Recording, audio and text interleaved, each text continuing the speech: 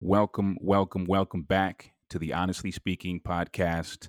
Write a review, share with a friend, subscribe, help us grow. Today in the booth, we got Scott Hechinger. So the loyal fans will remember Scott, who joined us just over a year ago. Scott is a public defender, but he's also the founder and director of Zealous, a national organization that helps train public defenders in getting them more connected to the communities that they serve. And he's also Twitter famous, close to 100K followers. Check him out. Today, we get into crime rates, all the rave in the media right now. What is the media saying? Are they sensationalizing it? Are politicians taking advantage of that?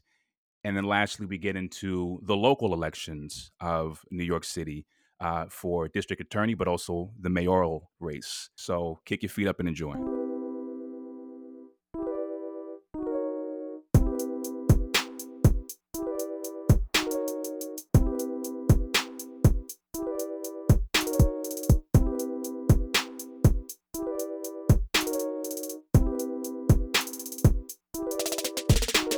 Well, Scott, welcome back. We're Scott Hechinger, one of our returning champs. For those of you who've been listening to us and rocking with us for a while, we had a pretty amazing discussion. Scott is a public defender here in Brooklyn, and we were really excited to have him on because for those who are, I guess if you're listening to us, you're probably pretty active in the news cycle.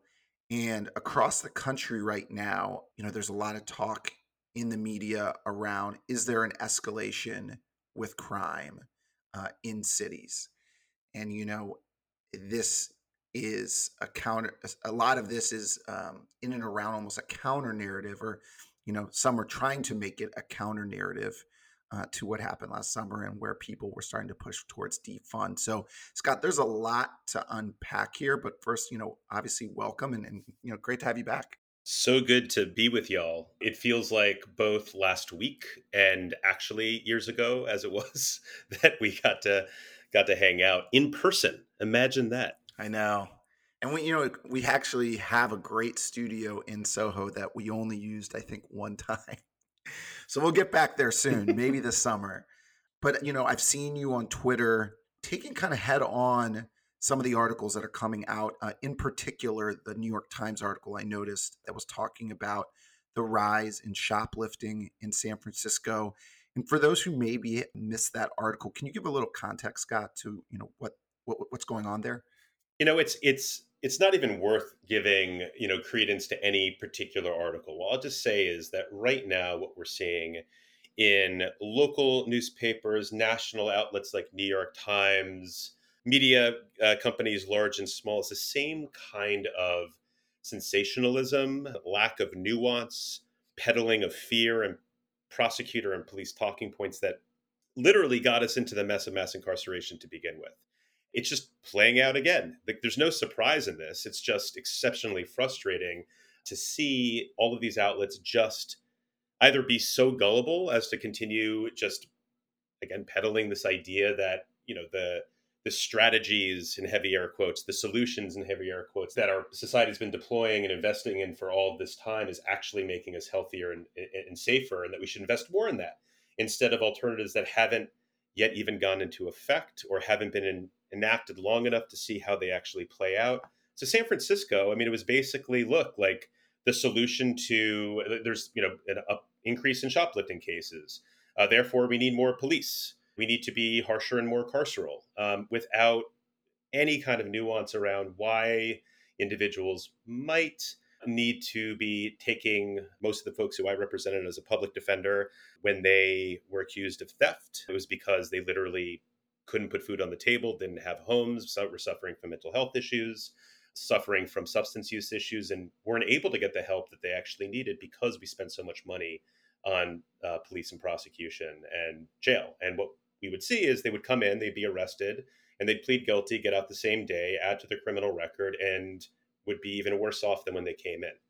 So we'll talk a lot more about this over the course of this time. But basically, anytime there is a rise in crime, any type of crime, police will say it's the fault of reformers.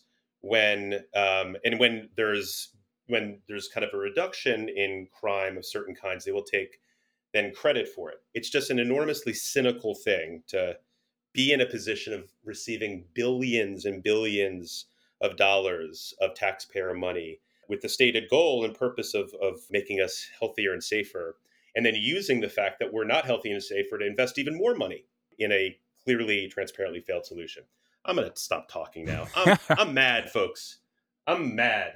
I haven't been reading really deeply on a lot of the editorials. It kind of sounds amorphous, just like crime, crime. Do you know, Scott, if people or even editorials are making distinctions around, is it crime like shoplifting? Is it interpersonal crime? Is it lethal crime? Is it violent crime? Right? Because you're talking about a lot of different categories that people just kind of lump into saying crime is up, crime rates are high. It's basically all of the above, depending on where you live and where it's up and how it's up. No matter what it is, police and prosecutors will use that increase as a way to scare people into any suggestions that we should try another solution and call, and make it seem like, the only solution is to invest more in what is, again, proof positive that it's a failed strategy. What I'd say though is when we start line drawing. I mean, I think it's easy for a lot of people who are not, in the system, who are not doing this work. For a lot of people to be outraged about fear mongering when it comes to the low hanging fruit, like the non felony, non violent crimes, non sex related crimes, like crimes of poverty, shoplifting, theft, drug possession, marijuana, driving on a suspended license. But if it's violence, then well, for those crimes, it makes sense that we should have more police and we should have more prosecution and more prison. When in fact, the opposite is true. One of the most amazing books that I've read, I was going to say in the past, whatever, but really, really like ever, was Danielle Sered's Until We Reckon. So she's a pioneer of restorative justice, a theory and also a practice that to address violence and harm, and also drive home accountability, to both heal trauma while also preventing additional harm. You actually, over time, bring folks together and have them actually face each other. And she's seen extraordinary results. One of the things in her book that she points out is that the very characteristics that define policing and prosecution, so shame, isolation, economic deprivation, and violence itself, are the very drivers of violence. So, even if we look at these, look at the quote unquote hard cases, or in some people's eyes, the easy cases, of course, like those should be criminalized. It turns out it's actually not so black and white. And actually, if we view violence as a public health issue, what we are actually doing, in our approach to it, is actually making us less safe and less healthy. So, to answer your question, it's always cherry picked statistics, and it fits this familiar pattern of, again, okay, crime is up here for these things, therefore you're wrong, even though we've never given a real chance, and have had patience to actually see how it would produce better health and safety. We need more money to keep doing the same that clearly is producing a crappy result. Scott, is there a example that you've seen, maybe a foreign government or justice system that you feel that we could be pulling ideas from? And could you share a little bit about that? I don't even think we need to go internationally, right? Like I think we can look to some local U.S. solutions, or changes where we've seen better results. For example, in Eugene, Oregon, there's a Cahoots program. It's a program called Cahoots, and there's other programs like it around the country that, instead of sending armed officers, or even armed officers with police social workers, they instead will send social workers to address folks that are suffering from mental health crises. The idea there is people who are calling 911, who are family members of folks with mental health crises, or you see someone on the street, or you have a business and someone's doing something that doesn't seem right. Police only wind up escalating the situation, only kind of increase trauma, and there's really only one choice once the police get involved, at least from their perspective, and it's bringing them in and putting them, jailing them, and caging them and prosecuting them. The social work response winds up meeting that mental health crisis with a medically informed response, which is the opposite of escalation. It's not even de-escalation. It's just meeting with understanding. In those cases, people have gotten help that they need. People have the violence has actually gone down. Taxpayers have saved a ton of money. It's been an extraordinary success. In terms of violent crime, too, again, just going to kind of the more what we call extreme, like the scary sounding stuff. Um, there's an increasing number of programs. They're called violence interruption programs in major cities like New York City and in Brooklyn, where um, they're driven they're driven by a restorative justice approach and a community based approach. So these violence prevention kind of community organizations are usually led by folks that are in the community, are formerly incarcerated, or have previously harmed others or been harmed, so survivors of crime and folks who have harmed. Usually, there's an overlap, by the way, too. And these programs too, instead of calling the police, they actually start at the very beginning and prevent violence before it even happens. And as it starts to maybe escalate, in the terms of domestic violence or gang related violence, or just like interpersonal rifts and fights, or they're able to actually resolve things in a way that doesn't involve police, prosecution, jail, prison. Right. And in those areas, gun violence has gone down as well. So the bottom line is we can actually look to places in the United States where just meager investments, like Mm. test cases, showed the promise of this. On the other side, we see, we can also, it's like the definition of insanity, right? Is like keeping doing something that is proven not to work, right? Like we spend $118 billion a year, literally historic amount, on all of the above: policing, prosecution, jail, prison, supervision, you name it, right? Electronic surveillance. And you would expect, if that was directly proportional to the goals of all of it, which again, I think the intent actually is more sinister. I think it's for oppression, but they at least say if it's for health and safety, if it actually produced those results, we should be, city by city, state by state, the United States should be the safest and healthiest society in all of history, and we're not. And so it's like there's few times when we've tried things that are slightly different, we see lots of promise, but we continue to get duped, in large part because of the media, where we started off duped into continuing to just throw away money at things that are harmful for all of us. It's not just an issue for Black and brown communities. It's predominantly, but it's our taxpayer. It's, when I say our, it's like white privileged, unpoliced taxpayer money. If you're a libertarian, it's about civil rights and civil justice. Fiscal conservative, you should care about this too. Don't invest in bad. It's a terrible return on investment, even if you don't care about human beings. So Scott, I was just reading an article today, and it said that for New York City, from those that are 16 to 24, I guess they call it, those who are not in school and I guess potentially not in work, more than doubled from 259,000 to 324,000. I guess, I mean, that's a horrible statistic, but also not shocking statistic. A year ago, when we knew this was going to start getting really bad, even if and I don't know all the numbers, it seems like homicide rates potentially have gone up a little bit. It's really interesting to look at it as like the traditional good guys, bad guys. Let's go get them.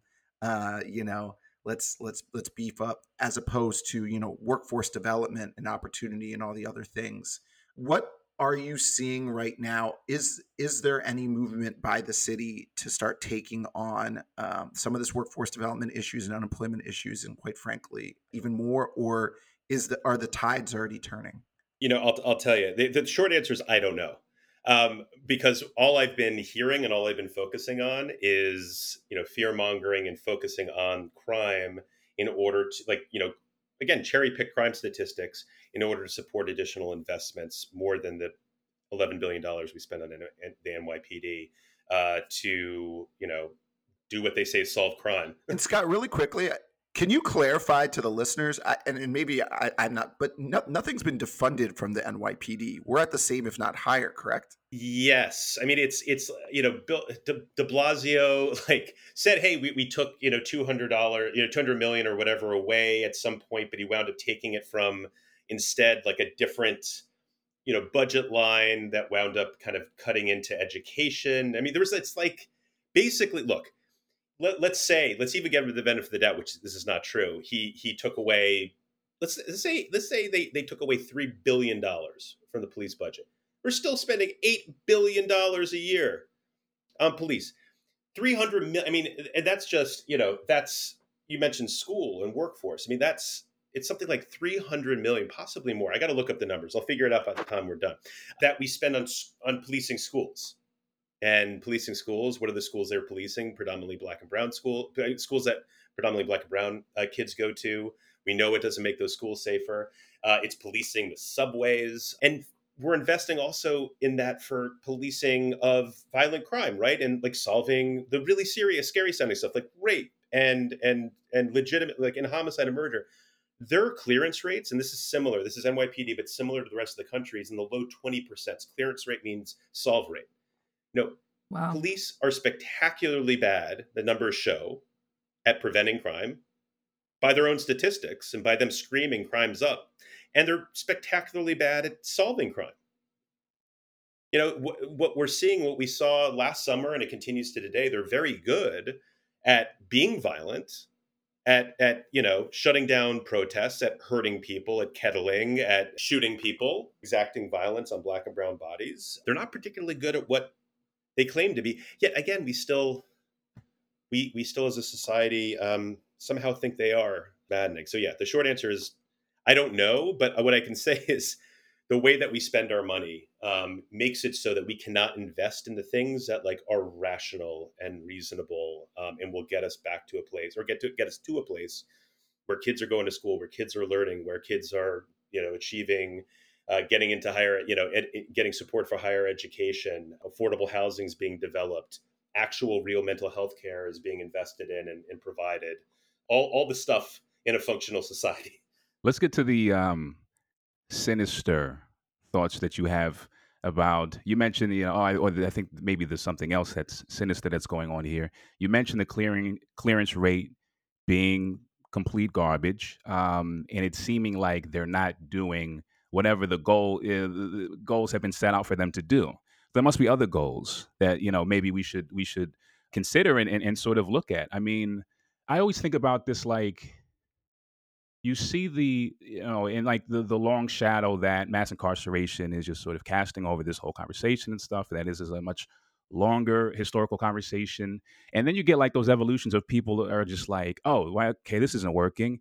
And then they sort of graduate to, oh, the system's broken. And then they graduate after that to, wait, no, it's working as designed. You see people like just sort of this evolution of a narrative around, well, what is it designed to do exactly? What are your thoughts around what could be sinisterly going on, Scott? Look, I mean, you just talked about history. Modern or our policing today and throughout the country it's directly derived from slave patrols. There's a direct line between slavery and mass incarceration. And mass incarceration is a simplified word, and increasingly people are using the word, and they should. Mass criminalization, because it's broader than just incarceration, imprisonment, jailing. It's police and surveillance too. Look, I mean, I think look at the results. I was a public defender for close to a decade. I started out as in special education, serving low income families and kids in special education matters, and then for about 8 years I was working in Brooklyn, and just walk into court one day, low level stuff. You don't even need to get it first right away into the more difficult, the violent stuff, the things that sound scary, because that's a very small percentage of what comes through the system. And what you see is just courtrooms filled with black and brown people. Maybe like there's like one white person that got arrested for marijuana when that was illegal, but they're all sitting there. They're all facing a judge. They're not allowed to read. They're not allowed to sleep. They're not allowed to be on their cell phones. They just got to look straight ahead as person after person is called up to stand judgment for things that should not even be criminalized. You see that day in and day out, and that's violence, right? Like that's what the system is doing. You drive around, as I would do, going on investigations, also just driving around Brooklyn, and like from one street to the next or one quarter to the next, it'd be a huge difference from, let's say, Williamsburg or Dumbo, when you would go to Bed-Stuy or East New York or Brownsville. I didn't live there. I could leave, but it felt like you were in prison. And folks who I represented would talk about, I mean, a 19-year-old kid, I remember distinctly, and this was very, familiar, but I remember this, the one thing he said to me was like, I'm scared to walk to the corner store to get a sandwich. And he wasn't scared of getting hurt by one of his neighbors. He was scared of getting stopped and frisked unconstitutionally and either being let go and still facing that trauma, or being arrested and have something planted on him.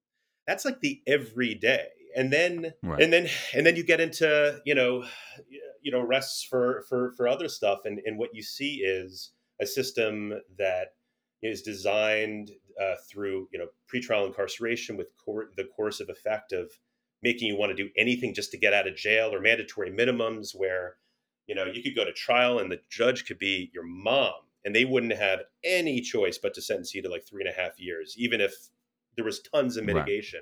And Right. people are just pleading guilty and guilty and guilty, whether they're guilty or not, whether they were stopped and frisked unconstitutionally, et cetera. And so what you see is a system that just silences, that takes nuance away. It's an incentive structure to plead guilty.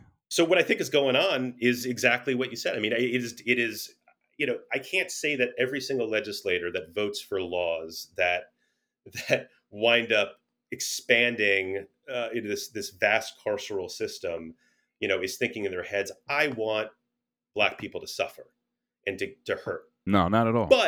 But knowing what they should know, I actually think that they're complicit, Sure. and buying into this narrative, they're complicit. And frankly, like, I don't want to say like we're all complicit, but to continue to get duped by these people and by this system, when we know what we see on the news every day, it's we got to stop, letting these leaders continue us down this road. Right. There's a lot of social forces, and you're right. It is not as so sort of covert that people are secretly hating Black people who are voting yes on these on certain policies and so forth, and expanding it. It is not that literal. Well, in a lot of cases, it is. You're right. Well, there you go.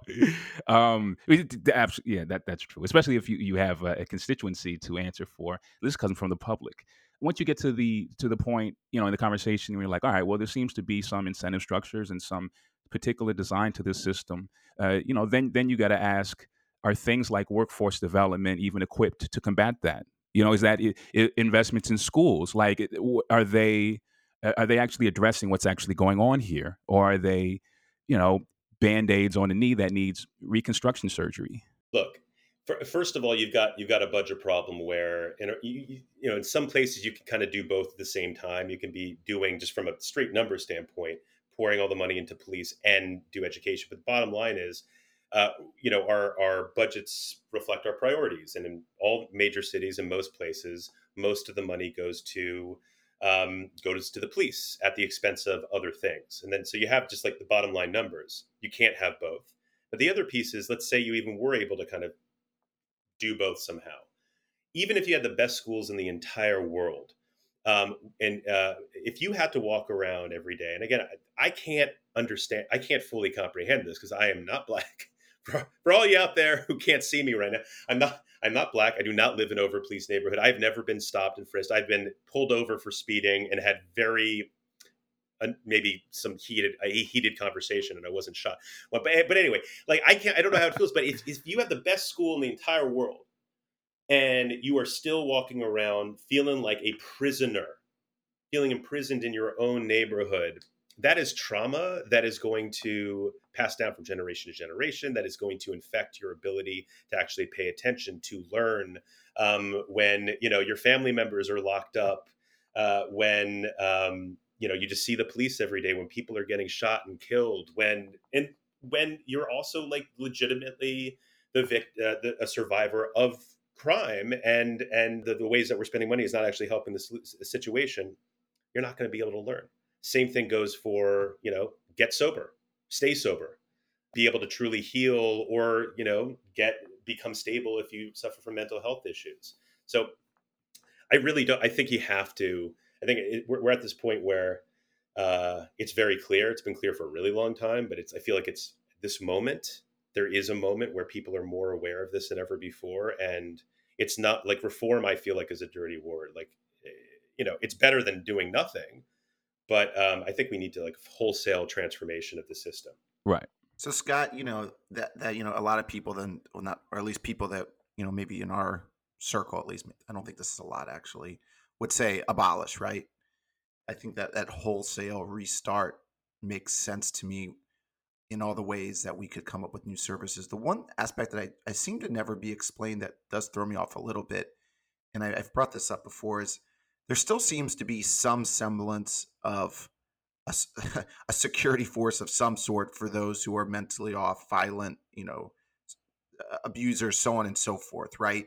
A social worker is still not going to be able to stop that. So I'm curious of, where, what have you seen? What have you heard people address when, this comes up around the abolish talk? So the first thing to be aware of is you can't, and there's no other type of policy made where the entire policy is based on the outlier, like the very rare outlier case. Criminal justice is like the one area where we base our entire system off of these extreme outliers, the scariest cases, these really tough hypotheticals, some of the stuff that you just brought up. Just pointing that out, right? You can't make policy just based upon those. But is domestic abuse that much of an outlier? So so domestic abuse, it turns out, first of all, that our system right now actually, I'll just say it, the easiest thing to say is it doesn't actually help prevent Stop anything or solve right. it. Look, more than 50% of people who are survivors of violence, and this includes domestic violence, choose not to call the police because they are scared of the result and don't like the thought of the outcome from a standpoint of accountability, but also healing that a punishment-based approach would bring. So I point to violence prevention programs. Those actually work, not just to bring down violence generally, but specifically also domestic violence. Allows like the community to come around and support people that are going through it. And we've seen in actual cases, not just like one-offs, but rates of domestic violence go way down. That's one. Two, in those cases where people did call the police in domestic violence matters and in more serious cases, or not more serious cases, in non-domestic violent cases where there's survivors, when they were approached with the restorative justice approach, when they were explained, when they had that explained to them that there was an alternative to the traditional, okay, go to trial or plead guilty, go to jail and prison. 91% of the time in Brooklyn, this is through Common Justice, this Danielle Surred's program, 91% of the time, survivors of violence chose the alternative. And so I just feel like that's for that subset of cases. We can talk about others in a second. But like those cases of violence, if you're talking about accountability, but also healing of survivors, there are more effective approaches to prevent it in the future, and also to achieve like true healing and accountability in a way that separation just like wouldn't be able to take care of. You mentioned mental health. The folks who I represented who were accused of the most, let's say, like heinous stuff, like the stuff that like you would read in New York Post or Daily News or even New York Times, it'd be like, oh my God. First of all, I should say I was consistently surprised again in like handful of cases where I read the complaint and I was like, oh my goodness, this is the person who I met was always so much different than the expectation that I had going in, including folks with severe mental illness or mental health issues. And so there's first of all there's not this black and white like evil, you got to throw them away, like not evil. I was always kind of taken aback. Like I would go back expecting to be terrified sometimes, and this is after like years when I would read this, and always being surprised. And realizing also in these most serious cases, most of the time there was significant mental health issues that had never been diagnosed. Investments in community versus policing. One of these cases in particular, I'm not going to go into any details about the facts of the case. It was all over the news, but finding out more about this young man and talking with his family and his mom and seeing all the times when she was trying to get his IEPs, individualized education plan, in check, and was the schools were overlooking, when she was asking for mental health treatment but couldn't afford it, when all these warning signs and no one was there to help her. And I forget how old he was, but however many years later this thing happens, I was just like, that's an indictment of the system, not an indictment of him. And what he needed then, even though the system failed him, was not prison. It was serious mental health, mental health help. So, yeah, I mean, I guess the last thing I'll say for now is that, if people want to really know what like no policing looks like, go check out like white suburbs where restorative justice, they don't call it that, but people call each other and work shit out between them. Where they where problems are solved, where things go, things kind of continue on, and they still go on to lead amazing, productive lives. Now, I'm not saying bad things don't happen beneath the surface, but look, if you want a model, go check out, suburban white land. Suburbs. You bring up a good point. You bring up a good point about conflict resolution and institutions that exist to, kind of mediate parties in that way. I mean, conflict is human, no matter what context. In the suburbs, people may be suing each other because they have the means to do so, rather than take it to the streets and take it to street justice. There's with communities in our, particularly segregated communities, there's a lack of institutions that exist to handle those kinds of very human conflicts. And then you throw on top of that, disproportionately poor and concentrated folks, without generational wealth in these communities, which create more conflict. And it's just sort of like folks are left to fend for themselves in terms of like handling their own conflicts, right? So it's a bit, so there's that piece, and then there's sort of the reactive after violence occurs, where you get the police coming in and the clearance rate is trash. So then it sort of it kind of chains violence together, where the initial conflict wasn't resolved, and then you got folks saying, well, I'm going to resolve this since the police and it's just like you're creating this insanely distinct, like, criminogenic environment that there is no comparison outside of segregated communities in America.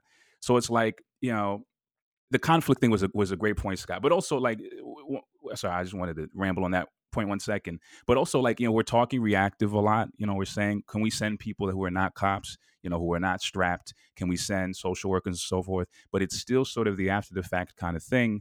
Some preventive talks here and there, but it's like, how much intervention do we need on for the preventive side, to prevent this stuff from happening in the first place? Like, I don't see how that happens without, like, desegregation or integration or whatever you want to call it. Or defunding, right? I mean, like all of that stuff, right? The problem is we need to have patience for change, right? Like you're not going to see, Right. your results right away. I mean, back to Michael's point or Michael's question, you need to give things, 5-10 years, to really take hold and to see what the impact's going to be. But we're going to lose the House in And 2022, though. Well, you're going to lose, well, and that's just federal, but statewide, like any single crime. That's the This country thing. Like always every needs its single, law and order. but along the way, any single crime, No, right, state, yeah. and they always go back to it. That's what we're seeing in the mayoral race. I mean, it's like Andrew. Is it Andrew Yang? I'm so what's his first name? You're voting for him, right, Scott? No, Yang Gang. Yang. Yang, No, I mean he's like he was. You're voting him, and Eric Adams won too. God. But it's like playing to the lowest common denominator. It's like, when in doubt, fearmonger, and like, talk about police and stuff. Anyway, It's so interesting. Like, I lived in New York for 10 years, but I recently moved to Atlanta, and there's a policing issue here for sure. yeah. But I've noticed like there's so many more Black police officers here. Not to say that makes things any better or worse, but when I lived in Brownsville, Scott, for like 3 years after living in Manhattan and going to NYU for a couple years, couldn't afford it. ended up in East New York. That's what I could afford. And it was like night and day traveling to the city to meet my people there and then coming back home. And the amount of police officers who didn't live in that area, but were just posted up all along our block for blocks and blocks. They were just there all the time. And, I never had an issue there. I never felt unsafe there. But when I would tell people, who weren't from East New York where I lived, it was just always a gasp. Like there was already a narrative, like how dangerous it is and all that. But like living there, and I know that, there's danger and underbelly everywhere, but I just personally didn't, see what everyone was gasping about and why there was just a need for so many police officers. And I would get stopped here and there. I'm a little pretty stud masculine, queer person, but they would think I was like a Puerto Rican guy or something. Stop me all the time. And then they see I'm a woman, put a little charm on them, put a little smile on them, and they leave me alone. But like here in Atlanta, like I don't get stopped like ever. It's so, and maybe that's just a numbers game too because the population is less, but it's definitely a I difference. mean, it's regional, right? Like America, it's almost like states are the sort of fifth, the little countries. They have their own government, that is designed the same way as the federal government at the state level, the local level, and then there's variances in terms of how draconian the laws are, right? And you look at urban centers, you did talk historically about, like what, Great Migration, redlining, da da da da da, all of that stuff. We talked about plenty, but in the South, it's that's an interesting distinction, G. I don't think that the laws are any less draconian, but the North has sort of a specific kind of, especially for really multicultural segregated cities. I'd be curious to learn more about Well, that. I also want to, I just got back from Tulsa just a few hours ago. I was there for the last week for the centennial commemoration. And I was also with a group of about 150 Black entrepreneurs for a program we're doing out there.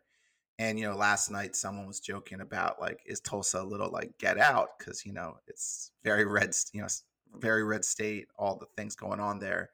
But gee, I would have to imagine if you had a conversation with some of the Black folk that live there, and they have, of course, there a lot of grievances too.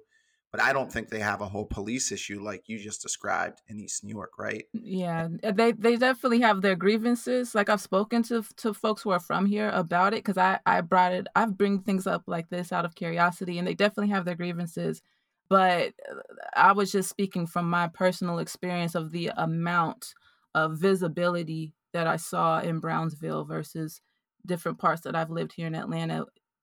So it also Stark just gets differences. into when we talk about kind of the South versus the North and red versus blue and the states. It's true, federalism, this idea that this states are able to maintain significant control over most of the laws. The federal constitution is the baseline. It's supposed to be this great thing, right? Like state by state experimentation. And it is great in some ways because you were able to see in states even that went for Trump, they did they did good things in terms of criminal justice, because in a lot of these issues overlap between people who care about civil rights, fiscal responsibility, or fiscal conservatives and libertarian issues. But here's the thing though: people just assume, oh, you live in a blue state, you're progressive, right? Like New York, Michigan, California, Oregon. What it turns out is that in many ways it's worse, as bad if not worse. And what's more dangerous is that self-proclaimed progressives, us folks that yearn for a fairer, more just, less racist, more healthy or healthier, less cruel environment. We kind of get lulled into this sleep of, well, at least we've got Governor Cuomo and Governor Newsom and Governor Whitmer, and at least we've got Attorney General Ellen Rosenblum out in Oregon, who are progressive on some things. But when it comes to criminal legal system, when it comes to people who they incarcerate, they surveil, uh, they're horrible. I mean, Governor Cuomo, 40,000 plus people in his jails and prisons during COVID. He, I think, it was in the single digits the number of people who he granted clemency to. Instead of releasing elders, he transferred them to a imprison nursing home. Governor Cuomo vetoed a bill that would stop local jails, California jails, from transferring people immigrants from their jails and prisons to ICE custody. And what we're working on right now, my organization Zealous, focused in on in Oregon, is the fact that Attorney General Ellen Rosenblum, who's progressive by any measure, or at least should be, from a range of issues. She's been fighting for years to keep a racist law, non-unanimous juries, that allows black jurors' voices to be silenced. For years, to keep hundreds of people imprisoned based upon this law that was passed by the KKK back in 1934. It's really important, I feel like, for folks that are out there and that are living in blue states to not get lulled into the sense that like their leaders are using their power to do what's right. In most cases, they're either using it for bad when it comes to folks who are incarcerated and policed, or just completely indifferent to their suffering. So I think we need to get out of this box of good and bad when it comes to our leaders, and get thinking more about accountability and results. Scott, I was joking a little bit about the election, but we do have an election or a primary in a few weeks. The most high profile, obviously, for mayoral here in New York City, and also the DA. What are there any candidates you're particularly keeping an eye out on? And when it comes to the issues of criminal justice reform, what are some of the things you're looking to see out of their talking points? I'll answer the second question. I don't want to get into any particular candidates. When it comes to the Manhattan DA's race, one thing is everyone talks about progressive prosecutors, and clearly it is better to have what I'd like to call forward-thinking prosecutors in a prosecutor's office. But prosecution by its nature is regressive. So look, there are candidates in that race who are not former prosecutors. You've got and there's I think, haven't been following very closely because I'm just like letting it play out. But I think Dan Court and Liza Orland, she's a former public defender. Dan Court was fought for years in the state legislature for good when it came to criminal justice and reform. I'm looking though, in general, for candidates that are as least carceral as possible, who are not just laying down, ideas and different ideas, not just saying kind of buzzwords like we're going to prosecute less.